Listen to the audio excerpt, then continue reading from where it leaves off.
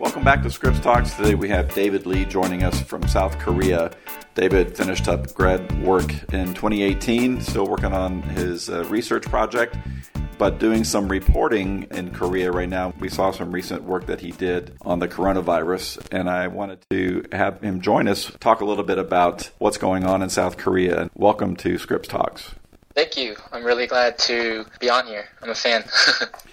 Well, thank you for that. We love to get a chance to spotlight some of the work that our students and alumni are doing. And we know South Korea has been very much in the story on COVID-19. You're doing some reporting on this. So maybe you could give us a little update on what is happening in South Korea right now, and then a little update on how you are managing as well.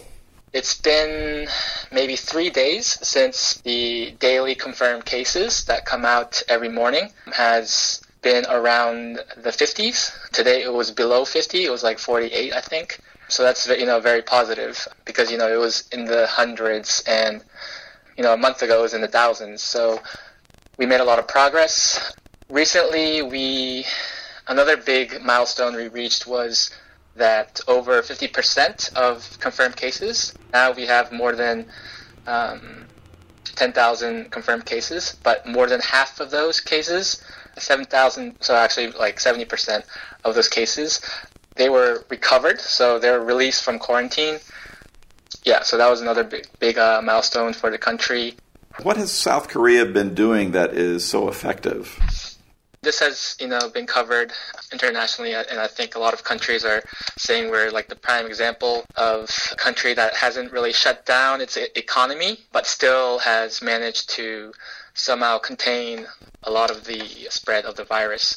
I think the biggest thing is the mass testing that the country has really emphasized since the beginning of the virus inside the country, which was, I think, before Lunar New Year holiday, which is like one of the two biggest national holidays in the country. The exact date was January 20th when the first case was revealed inside the country. The Korea Centers for Disease Control and Prevention got their testing approved on the beginning of February, so very close to the spotting of the first confirmed case inside the country. So that's when they started asking domestic pharmaceutical companies to mass produce these testing kits. Today, there's been over 500,000 tests that have been tested on people.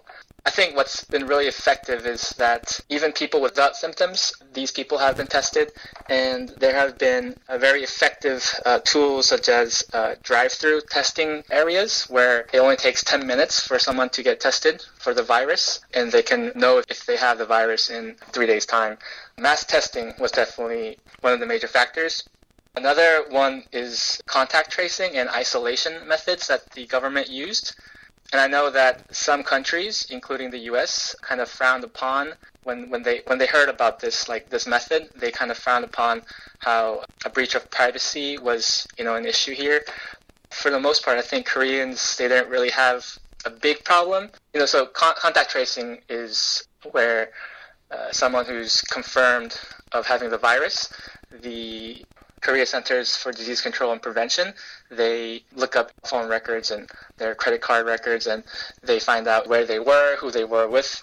They also contact those people, and they make all this information public on their website. There's been some controversy, of people not wanting their personal information for obvious reasons for everyone to see. Even though they don't release the names, you can kind of, close friends or families can kind of figure out, by looking at the region and the timing and all that. But I think one of the big reasons that Koreans didn't really have a major problem with this was because they have been through the 2003 SARS and the 2015 MERS syndrome, where not as many people died, like only 36 people, I think, died during the 2015 MERS situation, and no one died during the 2003 SARS situation. But because they have gone through somewhat of a similar situation in the past, they know how important these protocols are for the safety of the country. So I think that's one of the major reasons that they went along with the government's countermeasures.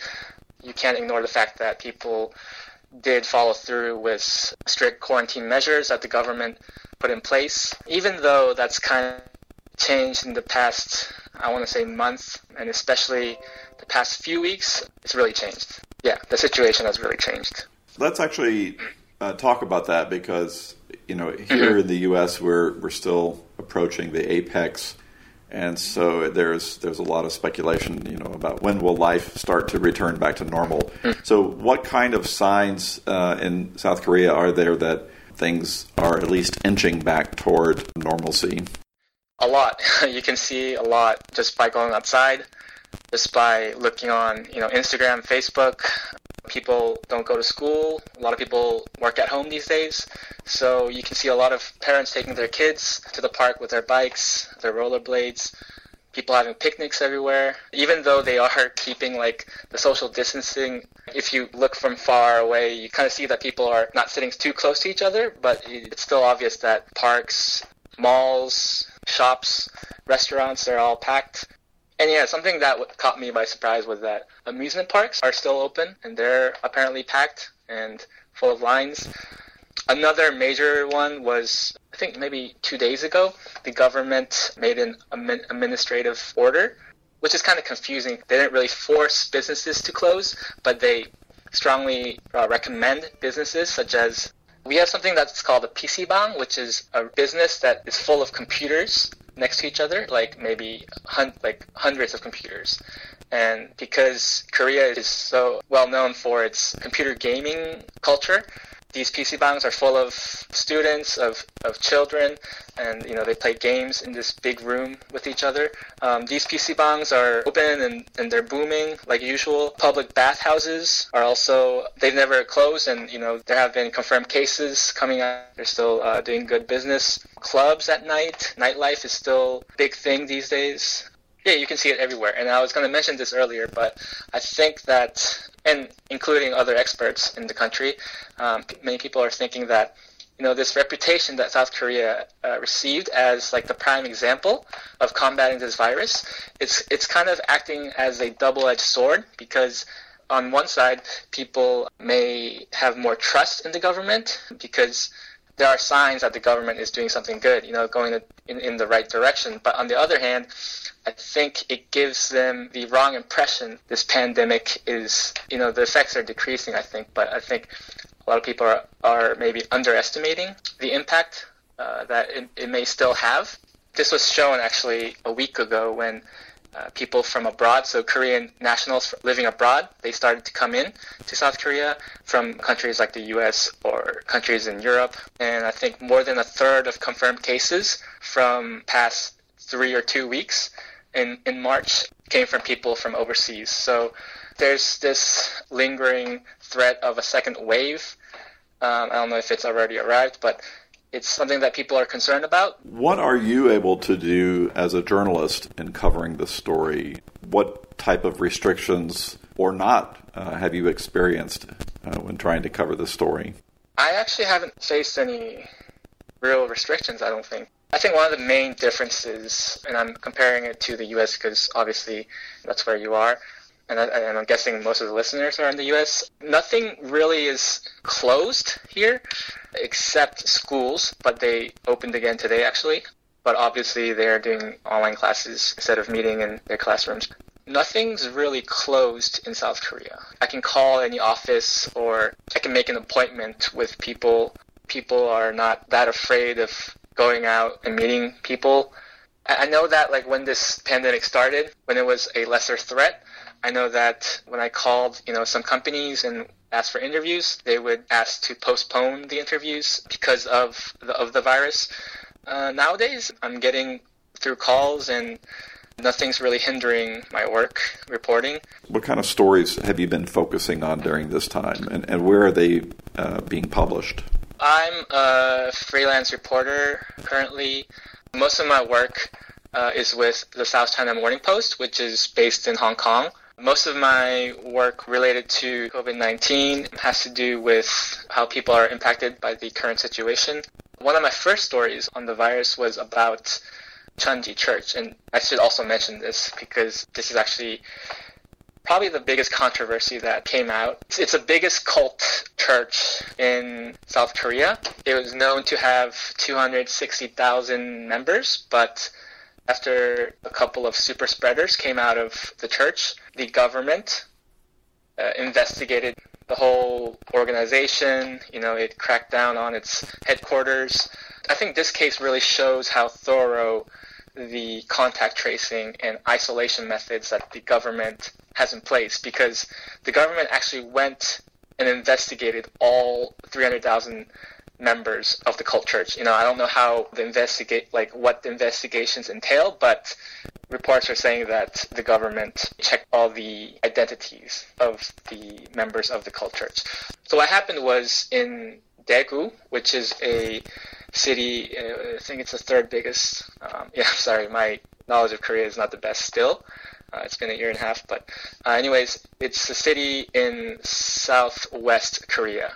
The 31st confirmed case inside the country came out of a branch of the cult church in Daegu, and this was when the epidemic was slowly picking up, but it wasn't really considered like a huge threat yet. After the 31st case came out of this branch of the church, in a matter of days, the confirmed cases jumped up to, I think, 1,700. And then from then on, it just, skyrocketed. And that's when South Korea became the country with the second most confirmed cases in the world, behind China. My story on this Shincheonji church was talking about how there were rumors at that time.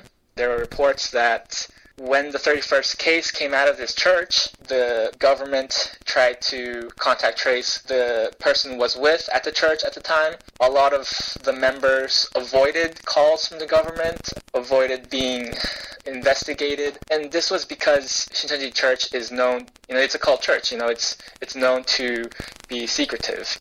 No one outside of the church really knows what goes on inside the church. And, after this case blew, that's when people realized that the reason that this virus spread so quickly in the church was that some of the practices that they had inside the church was where, they knelt down in close proximity to each other and they ate together. And I guess they were hands together at many times of the service.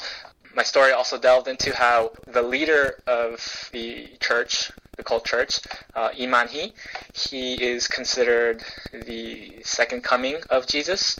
Apparently, he sent a message to his followers saying that, this virus is kind of like a threat from the devil.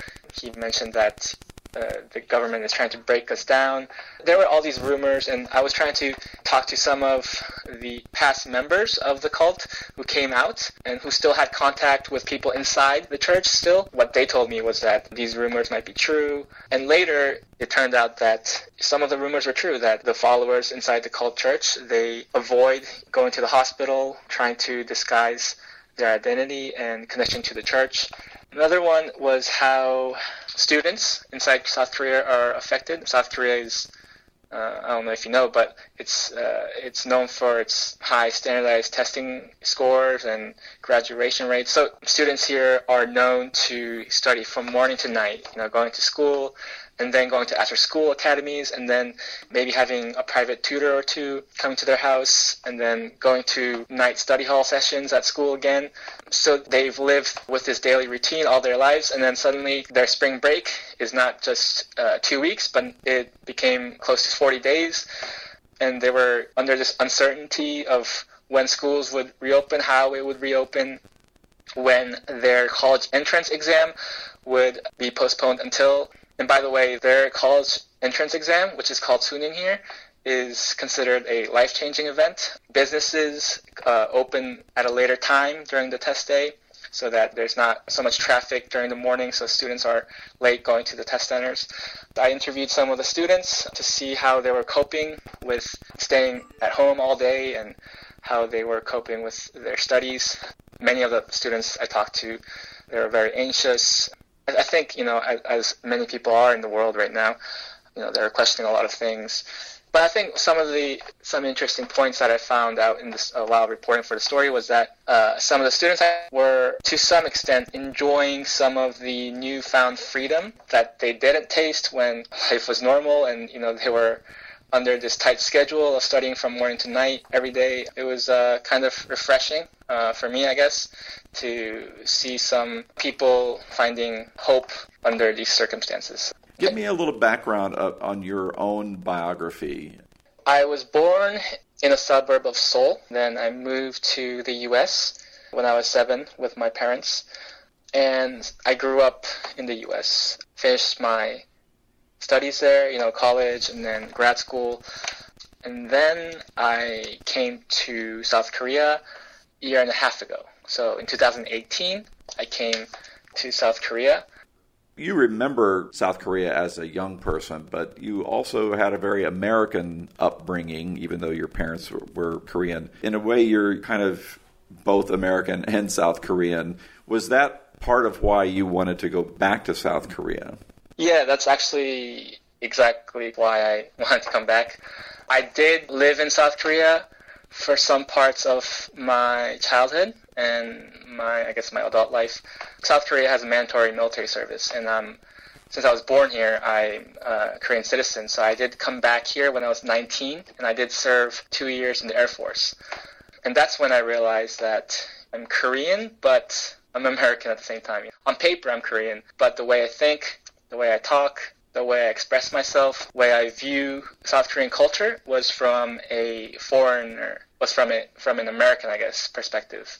So that kind of gave me a lot of ideas, of what I could do if I did come back to South Korea, what kind of things I could put myself into if I came back. And then when I went back to the States, I got into reporting. When I was trying to decide after finishing my studies at OU, I was thinking about either working in the U.S. or somewhere else or in South Korea. I had a lot of ideas that I had formulated in the past that kind of, stayed in my mind. I decided to stick to my gut and go to South Korea. Every time I come to South Korea, I feel like a visitor. I did feel like a visitor in the past. It was such a strange feeling, in a way, because this is my home, but it's so new and refreshing, something new every day. I loved connecting with the people here, and so that's one of the major reasons. And another reason was I was trying to connect back with my family here because I didn't have a lot of relatives. Well, I didn't have any relatives actually when I was growing up in the U.S. And one of the things I learned in the U.S., especially visiting my friend's house during the holidays or just seeing my friends with their family, was that family is definitely a big part. It should be a big part of anyone's life. I think it has the potential to change the life of anyone. So I really try to connect with my family, and right now I'm currently living with my grandfather. That's a really powerful personal story. It's definitely one I can relate to because I grew up overseas, and it took me a long time to reintegrate into an American way of thinking, even though I think my growing up overseas will always affect how I see things. It seems that you are in a kind of a perfect position to be helping explain to Americans the South Korean experience because you definitely understand the American worldview, the American perspective on things. I was reading this article in The Guardian, and this reporter mentioned how, South Koreans deal with North Korea is a good comparison to how, South Koreans are dealing with the virus situation right now. Because, North Korea frequently threatens the South with sayings such as, we will make your land a sea of fire, and they continue their missile advancements and technologies. People maybe in the U.S. might look at the news and, they might say, wow, that's really scary. That's, North Korea is right above, South Korea. So that might be really scary for you guys. But actually in South Korea on the ground here, life goes on as nothing happened. Really, it's on the news, but people, they're so used to it. And I think because of the peculiar history that we have here, we have a history of invasions, we have a history of economic crises, political dictatorships, and I think South Koreans throughout the generations here, they've overcome these challenges and they've lived through these tough periods. So I think this time right now with coronavirus, I think is definitely another major challenge that people are really toughening up to. South Koreans are really doing a good job of keeping their spirits up and supporting each other. So Have there been many reports that are credible as far as how the virus is affecting North Koreans? North Korea denied that the virus was impacting their population. Part of the reason is because its leader, Kim Jong-un, he's insisting that his state is free from the coronavirus, but obviously the international community is not buying that. There's been a South Korean report that soldiers died from the virus. Yeah, it seems like North Korea is still insisting that they're virus-free. It's hard to imagine that they would have the testing capabilities of South Korea, but then again, it's taken the U.S. quite a while to get the testing going. Earlier, you were talking about South Koreans without any symptoms were getting tested. How was that done? Did people just voluntarily ask to be tested, or was there a government program for people who had contact with people who developed symptoms? Were they required to get testing? When I mentioned contact tracing, the people who've been with the people who later become confirmed cases, those people were required. They were traced by the Korea Centers for Disease Prevention and Control to be tested. They were traced down to be tested. And at the beginning of the pandemic, when there was a lot of anxiety in the air, a lot of people rushed to the ER, to their nearby hospitals, trying to be tested. And then a little later on, these drive-through facilities came up around Seoul and in other major cities. And I don't have the stats with me, but I know that a couple hundreds would go through those drive-through every day. There's mass testing throughout this pandemic. I do go out sometimes to report and for other work-related reasons.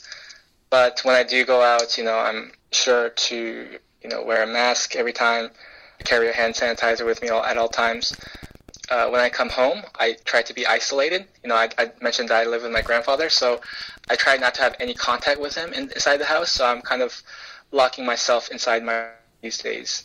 And we have separate bathrooms, and when he uses the kitchen, he uses it, and then when I use it when he's not there. I didn't get tested because I'm keeping to myself these days, and I don't meet people without a mask on, and I don't have unessential meetings with people. I don't just go and meet my friends these days, so. But if you wanted a test, it would be relatively easy for you to get one, is that correct? Oh, yeah. It'd be very cheap, very easy. I could go to one of those drive-through centers, and it would take me 10 minutes.